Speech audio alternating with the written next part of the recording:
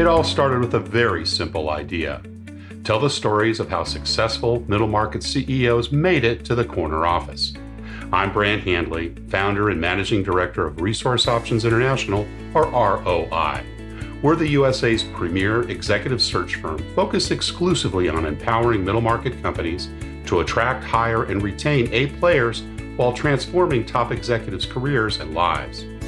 ROI's Into the Corner office is dedicated to discovering how middle market CEOs advance their career, and we're making these remarkable and sometimes quite unbelievable stories available to you for the very first time.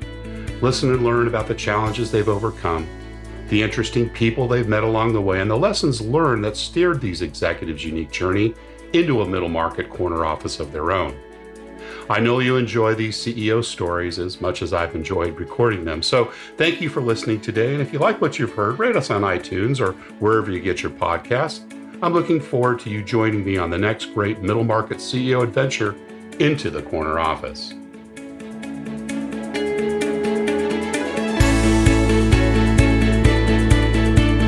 My guest today is former CEO Kristen Knox. Kristen is an accomplished executive with vast experience in marketing, sales, business development, board management, strategic planning, and M&A. Her personal motto in life is to be kind, work hard, and have fun. Building and leading great teams is her favorite part of the job, and she was president and CEO of Data Sciences International, or DSI, and led a successful exit for its investors in January of 2018. Kristen has a BA from the University of St. Thomas and is a proud Tommy's fan, and she received her MBA from Cardinal Stritch University. Kristen Knox, welcome into the corner office. Well, thank you. It is my pleasure to be here this morning. Well, it's great to have you here, and it's an early morning at that. We were just both commenting, and we appreciate you starting your day with us. And kind of in the spirit of that, we get started with a little bit of the early days when we get into these podcasts, and we'd love to know a little bit about where you grew up and what your early family life was like. Sure. So I grew up in southeast Minnesota in a farming community. Midwestern girl. Yeah, Midwestern girl. Spamtown, USA. So Austin, Minnesota, which is the headquarters of Hormel Foods, is there. And around the community, there's a lot of farming to support that industry. And in fact, I lived on a farm in my early days before we moved to the big town of Austin. Wow. Now, did mom and dad run a farm? Was that their vocation at the time when you were growing up in your early days? It was. My dad was responsible for the crop, and we had hog on our farm. And then it got really tough for farmers in the 80s. So we moved out, but my grandmother and uncle ran a farm, and still, in fact, my uncle and cousin are running it today. And over the years, they grew that.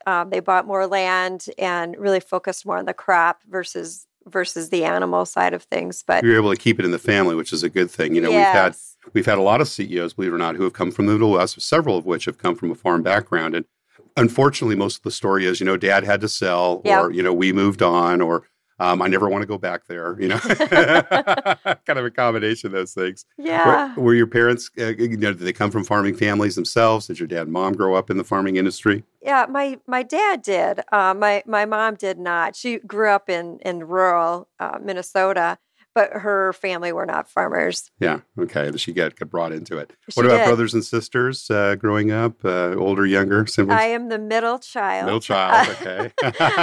I'm the middle of two sisters. So there's the three girls growing up. Your dad has had his hands full. Yeah, and I always feel badly for my mom because as teenagers, I don't think we were the easiest. And there were three of us going through it at the same time. Oh, I can imagine. Yeah, having had two teenage girls myself, so I know what that's like. Yeah. They're both in their 20s now, so thank goodness. So you survived. I did survive, and I've got the scars to prove it. But, I bet you do. Tell me a little bit about kind of the influences, particularly mom and dad. What do you remember from growing up in terms of types of things that they taught you, or maybe the behavior they demonstrated? Yeah, I think the most influential people in my early days were all women. My mother and my two grandmas. You mentioned in the opening that my personal motto in life is to be kind, work hard, and have fun.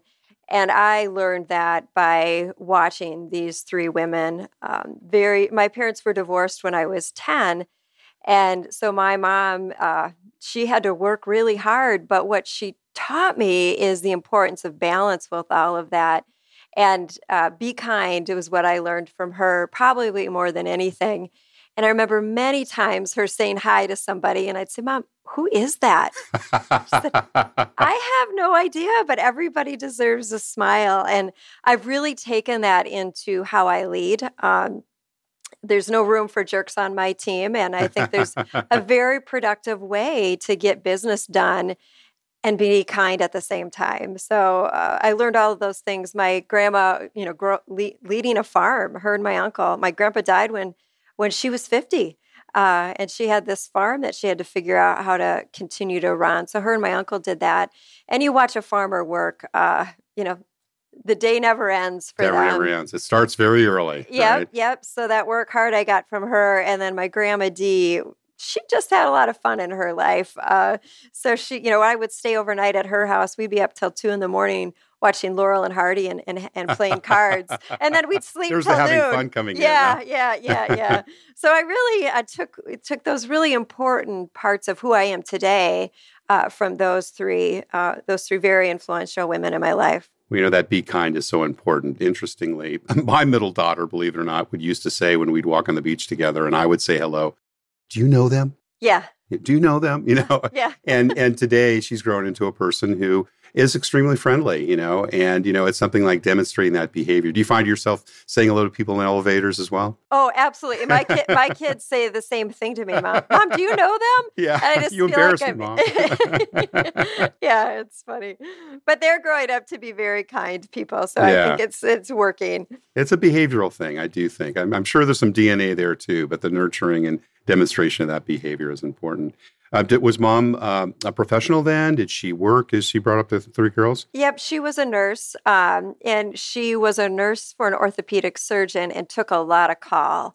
So she'd work, in the office during the day or in surgery with him, and then carry a pager. Most of my childhood from 10 on, I remember Mom getting the call, Mom being ready to go. Wow. But that was a way for her to help finance our lives. And so she really had to work long hours in order to do that. Did Dad stay in your life beyond the age of 10? Did you have, weekends or summers or not so much a part of your life growing up from that point on? Not as much. Today it's so different. Then, it wasn't as much about shared custody. So we would see my dad occasionally on weekends. My mom was really the one who did all the heavy lifting. She did. She did. But my grandma, my dad's mom, was the farmer. She loved my mom. So we were always close. We stayed close as an extended family. So that part of the family, yeah, terrific. School, did you kind of go to the old country school that we envision in, the heartland? Or were you in a larger public school? And tell us about, how you were as a student. It was a public school. I think my graduating class was 230, something like that. So not tiny, but not huge.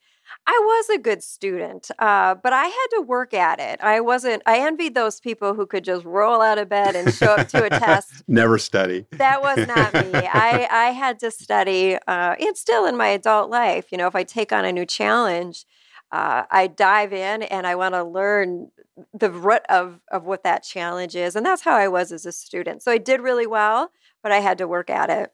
What about outside of class? Sports, music, theater, anything else you were involved with? Yeah, I was an athlete. I loved basketball, played a lot of basketball.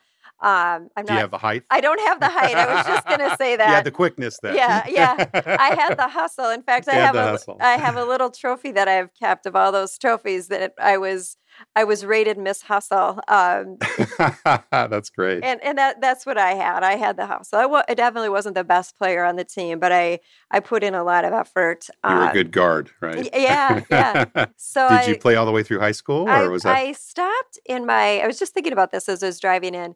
Because I wasn't the best player, once you get to high school, I was number 2 point guard. So I sat the bench a lot. And I remember after one basketball game, I thought to myself, this is kind of pointless. I'm not going to go play this in college, and I'm not playing right now. So the next year... And you still have all the practice and all the time that involves, right? So the next year, I decided to try cheerleading. And that was a lot of fun. And it was one of my early lessons in leadership because when my first year as a cheerleader, our coach went on maternity leave. So we had no coach.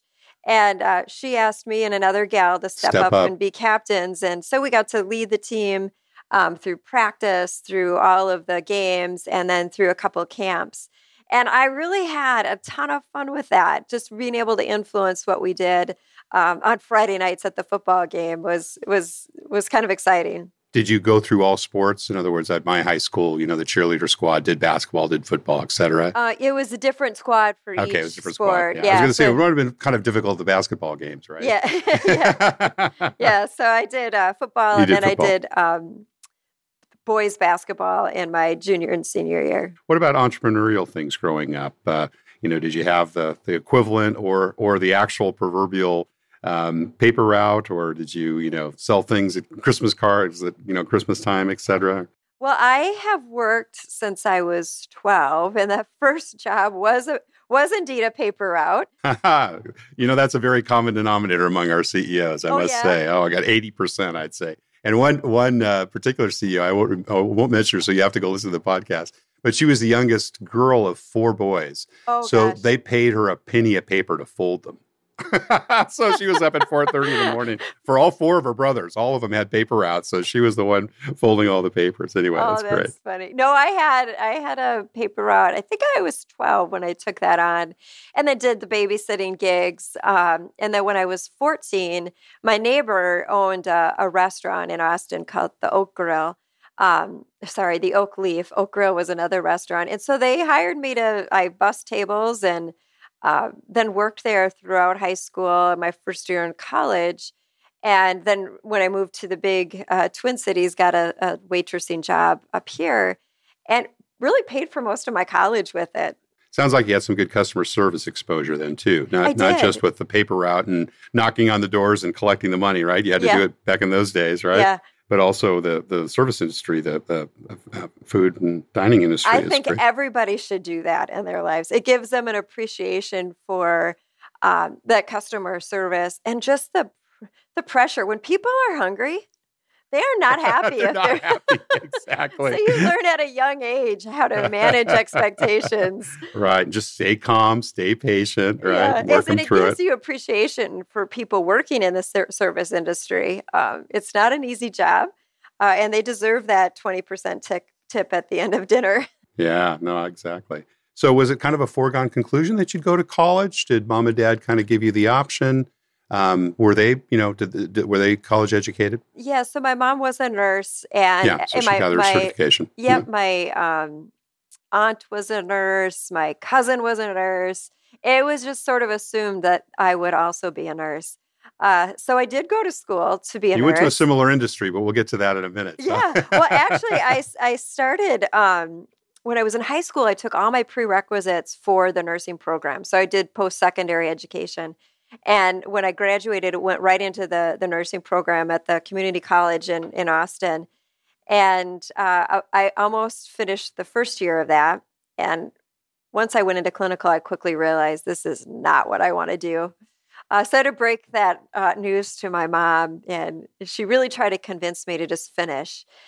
In hindsight, I probably should have followed her advice because I just had a year left and I would have been a registered nurse. But I decided to switch gears. So getting to my career, really finalizing my major was sort of a curvy path to figure out what exactly I wanted to do.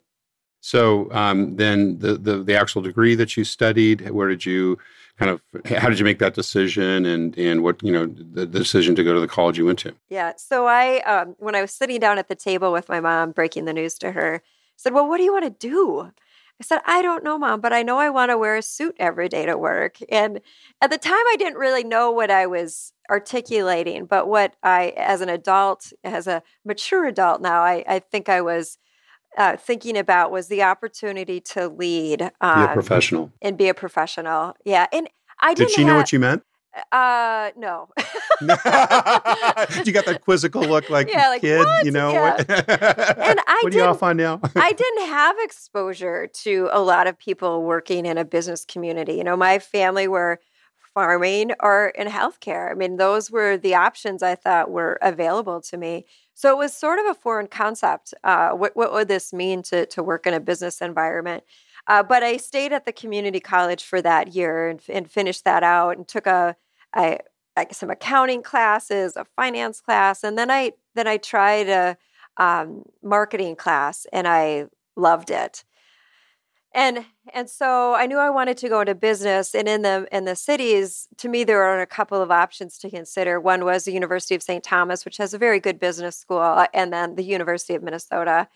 And St. Thomas, coming from a small community, going to the U of M, that was as big as the town I grew up in. I was going to say, right, yeah, in terms of just the kind student of population. Overwhelming. Yeah, so I loved the University of St. Thomas campus. They have a really good business program. And so I settled on that. And my goal was to get done in that 4 years. So even though I had taken a detour to nursing, I finished in 4 years. I was paying for most of my school myself, and I wasn't going to pay for 5. Yeah, I was going to say ingrown, incentive to get done in a hurry. Exactly, right? Exactly. What was the first job you took outside of college once you graduated? Yeah, so before I even had a job, I moved to Rochester, Minnesota, which is where Mayo Clinic is. So I said to myself, I may not be a nurse, but I still want to be involved with the healthcare community. So I rented an apartment, and I just started applying for jobs at Mayo Clinic. At Mayo? Yeah, okay. Wow. Yeah. And my first job was in the research department, research Were you administration. hired right away? I was. So fortunately, that doesn't surprise me. Fortunately, before I even moved there, I had a job lined up, and that was a huge relief. So I got the lease, got the job, and then moved there. Yeah, so my first job was in research administration, helping PhD, MD folks get grants from the NIH. So I would help them with their budgets, get things on time there. And I didn't love it. It was pretty administrative. I didn't get to use my marketing job, my marketing education. So after about 8 months, there was a marketing position that opened up for a for-profit entity within Mayo Clinic called Mayo Medical Laboratories. And after probably the most extensive interview process I've ever gone through since, it was really extensive. I was fortunate to land that job in the marketing team. Even internally, they would put you through that. Oh, yeah. Yeah, it was by far the most intense. Now, I mean, even with my CEO job, it was more intense for interviewing process than that. Well, very high standards, I guess. What was different about that interview process that you remember, other than its length and the number of people you probably talked Exactly, the intensity, very behavioral, question driven, but. I had a panel interview, so I was out in a boardroom with 8 of the team members, and they kept firing at me, all in a very. I hate panels. I really do. And I never. My clients say they want to do panel, and I just shake my head and said no more than 2. Yeah, I've never done it to anybody. I have never put anybody through that.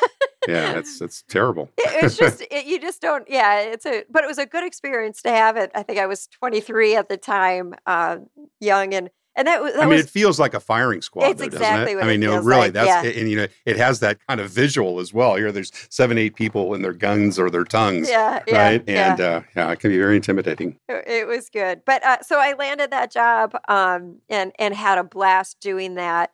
And then when my husband and I got married, he was working in the cities, and then that's the only reason I decided to move on from Mayo. What were some of the early leadership lessons you learned from bosses and mentors, and good and bad? And you don't have to mention any names. Yeah, but okay. We learned kind of like you behaviorally younger. You saw certain things: the being kind, having fun, the playing games, watching Laurel and Hardy. What do you remember from some of those early bosses? Well, you know what? I didn't used to believe in luck, but when I look back at my career, I realize I have been incredibly lucky. And the people I have been fortunate to work for. So I've only had one bad boss. Most of everybody that I've worked for, I've learned all positive things. Of course, you would do things different, right? There's no one that's going to do things exactly the same way that you would. But probably one of the earliest lessons that I learned is to believe in myself. And I learned that by these awesome managers that I had that really trusted me with things I'm sometimes surprised that they did, leading big projects very early in my career, letting me have direct reports very early in my career. And, they saw something in me that I didn't see yet, and they gave me the opportunity to grow. And I'll forever be thankful to them for those opportunities early in my career. Do you remember the first time you started managing people? Yes, I do. I was 27, and I went to my manager, and I said, I really want to have this experience. And he said, kind of without hesitation, okay, we'll figure it out.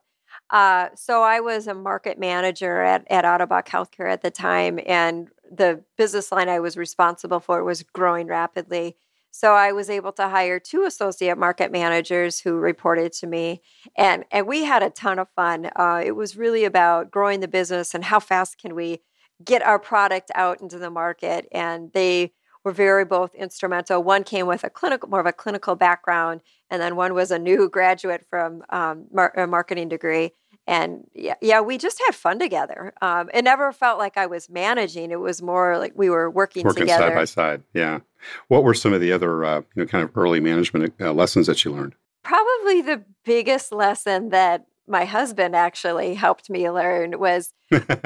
Sometimes we need those. That's right. And as long as they're honest with you, which he always is, right. And as long as you listen, you can learn a lot from them. So I don't remember exactly what we were talking about, but I was frustrated about one of the employees. I didn't feel like they were giving it their all. And he just stopped me and he said, Kristen, you have to realize not everyone is like you. In fact, very few people are like you. It doesn't mean they're not working. It doesn't mean they're not engaged. They're just not living this and breathing this and sleeping this like you are. And that was interesting. It's a good lesson. It was a very good lesson because even though I hold myself to a very high standard, I hold my team to a very high standard. But I'm also very realistic. I want people to have lives. I want people to be able to go home and hang out with their kids and go on a bike ride, whatever it is that helps them be balanced. Because that's the part that I learned is if you put too much time into work and don't allow that time to have fun, things get out of whack and people burn out. So it was a very early lesson that I learned from my husband. Yeah, that's a good one. Did you learn, was it about that time too that you learned that a cookie cutter approach to managing people doesn't work, Absolutely. right? Yep. Yeah, because I remember that in my early career too. And, it's just so important to be able to recognize that, everybody has different motivations. And everybody works differently and learns differently. So I offer a very flexible work environment. If you need to go to Starbucks for the day I don't care where you work. We have a job to do. We have expectations that we need to meet and objectives. Just meet them. And we have regular one-on-ones to do that. But that took me a while to figure that out too. And that was really reflecting on how I work. And I work very differently than, the person sitting next to me. And just being self-aware, it helps you be a better leader. How would you say your leadership style has evolved over time, Kristen? I think it's really about... I'm an incredibly optimistic person. I can hear that. I always believe there's a way.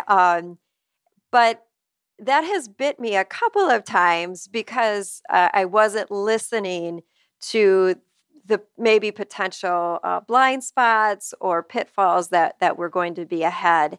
So I think where I always start with yes and get frustrated by people who start with no, what I have and how I have evolved over time is to listen and understand that they're not trying to be obstructionists, but there's something there, and really taking the perspective of everybody on the team before you dive really far into a new project. I always just started with, well, there's a way to get this done, and charged ahead.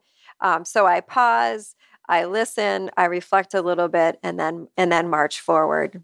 You've got a very interesting career. We were talking about this a little bit before the podcast because you joined ESI. You've did several roles and then, made it into the corner office and then went through a transition. Tell us a little bit about that and kind of both your thinking in terms of how, you've made that transition to where you are today. Okay. Well, I'll start earlier in my DSI career. So I had the great fortune to work with a mentor. His name was Bert, and he was the CEO that I worked under at Ottobock Healthcare. And he's one of these guys that just believed in me very young, gave me the opportunity at Ottobock to lead their new technology line of products. And I look back, I'm like, why did he, I was 26 years old. How did he trust me with this new, it revolutionized the company. And I worked there for 8 years and I loved every single minute of it. If you ask me what was my favorite job, it's always going to be that one because it was so fun. But I'd crossed that point in my career. I'd been there 8 years and trying to decide what I wanted to do next. And I moved on. I moved on from Ottobock. It was a very emotional decision, but I knew it was the right time. Was Bert still there? He was still there. And so I moved on to a company that didn't work for me. Culturally, it didn't work for me. But I decided to give it a good old college try, and I decided to commit to 1 year before moving on. And then when I got to that 1 year point, was the same time Bert was leaving Ottobock and joining Data Sciences. And he called me. And he was going over there as CEO. CEO, yeah. In fact, at first he retired from Ottobock and he was going to be on the board at DSI. And then when he was going through that interview process to be on the board of directors, they said, hey, you know what? We think you'd be a really good CEO. No big surprise there. Yeah. So great leader. And when he called me, I didn't know the company DSI. And frankly, I didn't care. The opportunity to work with him again, I knew was going to be worth this detour in my career. And it by far. Were they a smaller company? They were. Yep, they are. They're about 200 employees. At the time, it was like $36 million in revenue. So smaller company in life sciences tools, which I didn't have any experience in other than my very early Mayo days when I was helping those researchers get grant funding. I'm sure I wrote a DSI system into one of their grants. But I didn't even hesitate. I talked to my husband, and he's like, "Why are we even talking about this? You've already decided." This decision you can make on your own. Yeah, exactly. And I support you. Yeah. So I went there initially to lead the marketing team as a director of marketing. But did you report directly to him? I did. Yep, I did. Yep, and the reason that Bert was brought in there was to lead a transaction to sell the company, because we had been backed by venture capitalists in the early 2000s. So they had been in a really long time. The plan was to take the technology into the human device space and then go public. And that was during the 2008 period of time when a really tough time to raise funds. So that was why he was brought in, get this company ready and go promote it for sale. So that's what I helped him do. We really beefed up the marketing, we beefed up the sales and really customer-facing team, and focused a little bit less on the R&D for a period of time, and really tried to promote the business. So we hired an investment banker to represent us. We went on a roadshow. We were promoting the heck out of the business. And at the end of his tenure, because he had always committed to a 5-year time, at the end of his tenure, we hadn't been successful in getting an offer that would satisfy all our investors. So, but about a year before that, they had identified me as his successor. Wow. And, I was really, again, lucky to have that opportunity to transition to a CEO role with the CEO still there. And somebody you loved and respected and had learned a lot from. Absolutely, yep. So he gradually stepped away from the business and really just let me lead. And he would, provide some coaching every once in a while, but he'd said, I don't need to be here anymore. You've got this. So he retired in June of 2016, and then I took over the seat. And the agreement I made with our board of directors was that I would continue to keep my ears and eyes open to potential buyers. So it wasn't my full-time mode. I mean, I really wanted to, and they wanted me to focus on continuing to build and grow the company, but, occasionally meet with people who are interested in the business. So the first year I just focused on that, really wanted to build up the culture, the strategic plan.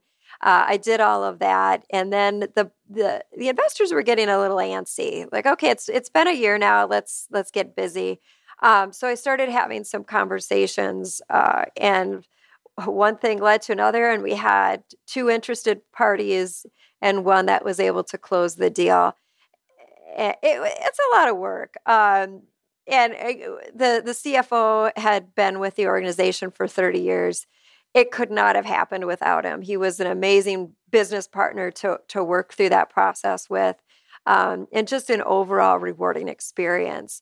But I think the biggest reward was that when we negotiated with our investors to let us have some more time, we negotiated for all employees to be shareholders in the company. So when we got through that transaction, and all employees realized that those little pieces of paper that they had been holding with the RSUs had some value now. That was really exciting. And then, to satisfy our investors, it was an amazing week of my career. I'll probably be chasing that feeling for the rest of my career. It was great. It was a huge accomplishment. And you've decided to stay on at the new company. Yep. So they asked me to stay on and lead DSI as a division, and in my mind, that was a transition period, just to get everybody through, get the team comfortable with the new owners, and then I actually exited DSI at the end of June and joined a med device company here in the cities. So it was a pretty smooth transition. I took a month off between jobs. I've never had that long of a vacation. And I really enjoyed hanging out with my kids. Yeah, awesome. Terrific. Well, thank you for sharing that story. Talk to us a little bit about building a company culture and perhaps reflecting in on those DSI days and, preparing it for sale and so forth. How important was that and how much time and effort did you put against, that cultural development? Well, to me, culture is number one. Without employees who are engaged and happy, you are not going to have customers who are satisfied. And that took me a while to figure out, frankly. When I came into DSI, we had a program. We were trying to drive customer satisfaction. So we had a program called Customer First. And after it was really about just do the right thing for the customer. You don't need to get approval from your executive that leads your department. If the customer has an issue, just do the right thing. But be kind, work hard, have fun. Yeah, exactly. But after a few years, I really started to think this should really be employees first, because they're not going to satisfy our customers in the best way possible unless they are also satisfied. But if I reflect back on one of those companies that I didn't enjoy working at, it wasn't because of the job or because of the products. It was a really great company who made amazing products. There was something about the culture that didn't work for me. Doesn't mean it didn't work for other people, but it didn't work for me. Wasn't a good fit. It wasn't a good fit. And that really helped solidify in my mind how important culture is to running a successful business. So it was my number one priority. But culture isn't just the CEO saying this is how it's going to be. It is the CEO making it a priority, but really engaging the team and driving a culture that works for that organization. So we had a culture team of folks from across the company, and they brought feedback on a monthly basis on what's happening. And then they would help us figure out what to do about it. So it wasn't just the executive team saying, well, we're going to do this, or we're going to go to summer hours. It was them really sharing what would be meaningful for the company. And then us as a leadership team listening and taking action against it. So it was my number one priority. I think if you have a strong culture, the financial results and the customer satisfaction will follow. Flow from that, yeah. So true. And I'll tell you, there hasn't been one CEO that we've spoken with that hasn't said the same thing. Oh, okay. Well, that's good. The culture is extremely important. What do you look for, Kristen, when you're making bets on the people you invest in? this has evolved over time. When I was really focusing on the function of marketing, and at a pretty tactical level, you're looking for, can they do that job? Once you grow in your career and people pass the resume test, you realize that it's more about how they're going to fit. What's their back to the cultural thing? Back to the culture.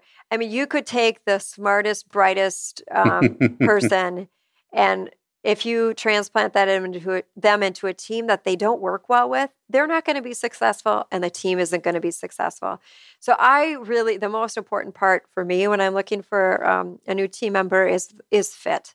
Of course, the table stakes are they can do the job and they have that experience. But beyond that, it's how are they going to fit in this organization?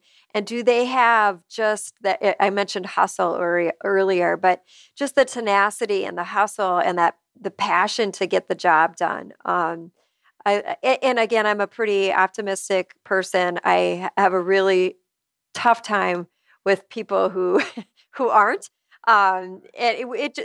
I've had people like that on the team, and at the end of the day, it just doesn't work.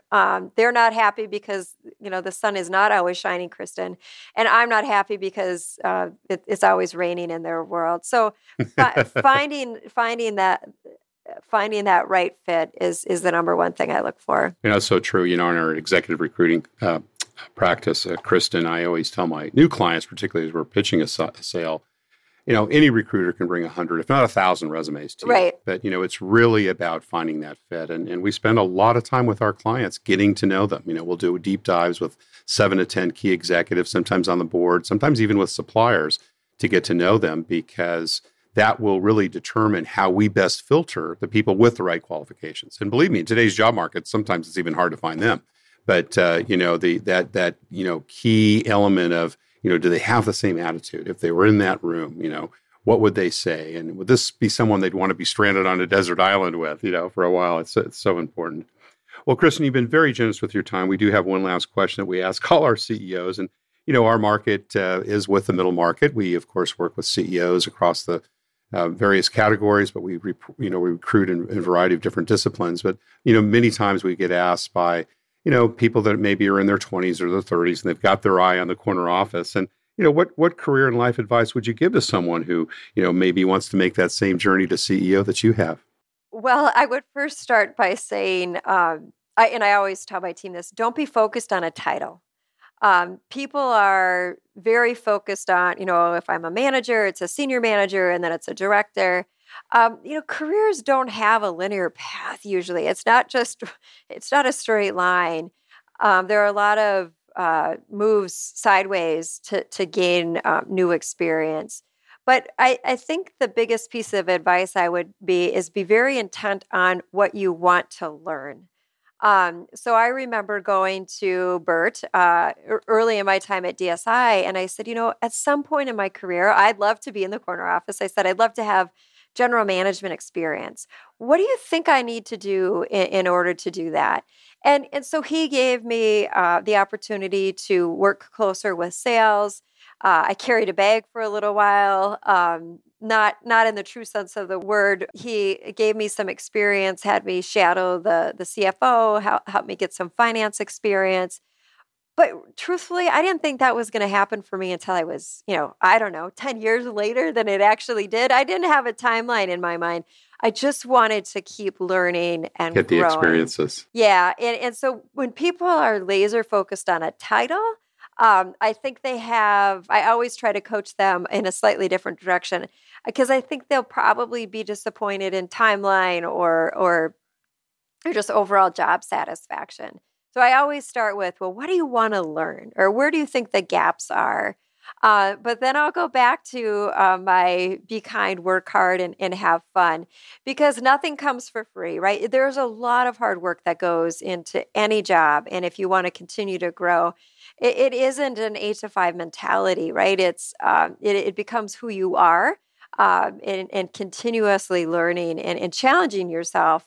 But you have to keep the balance. People who become too focused or work 80 hours a week, they're not having fun in their life. And that's gonna catch up with, some people will say, well, this is what's fun for me.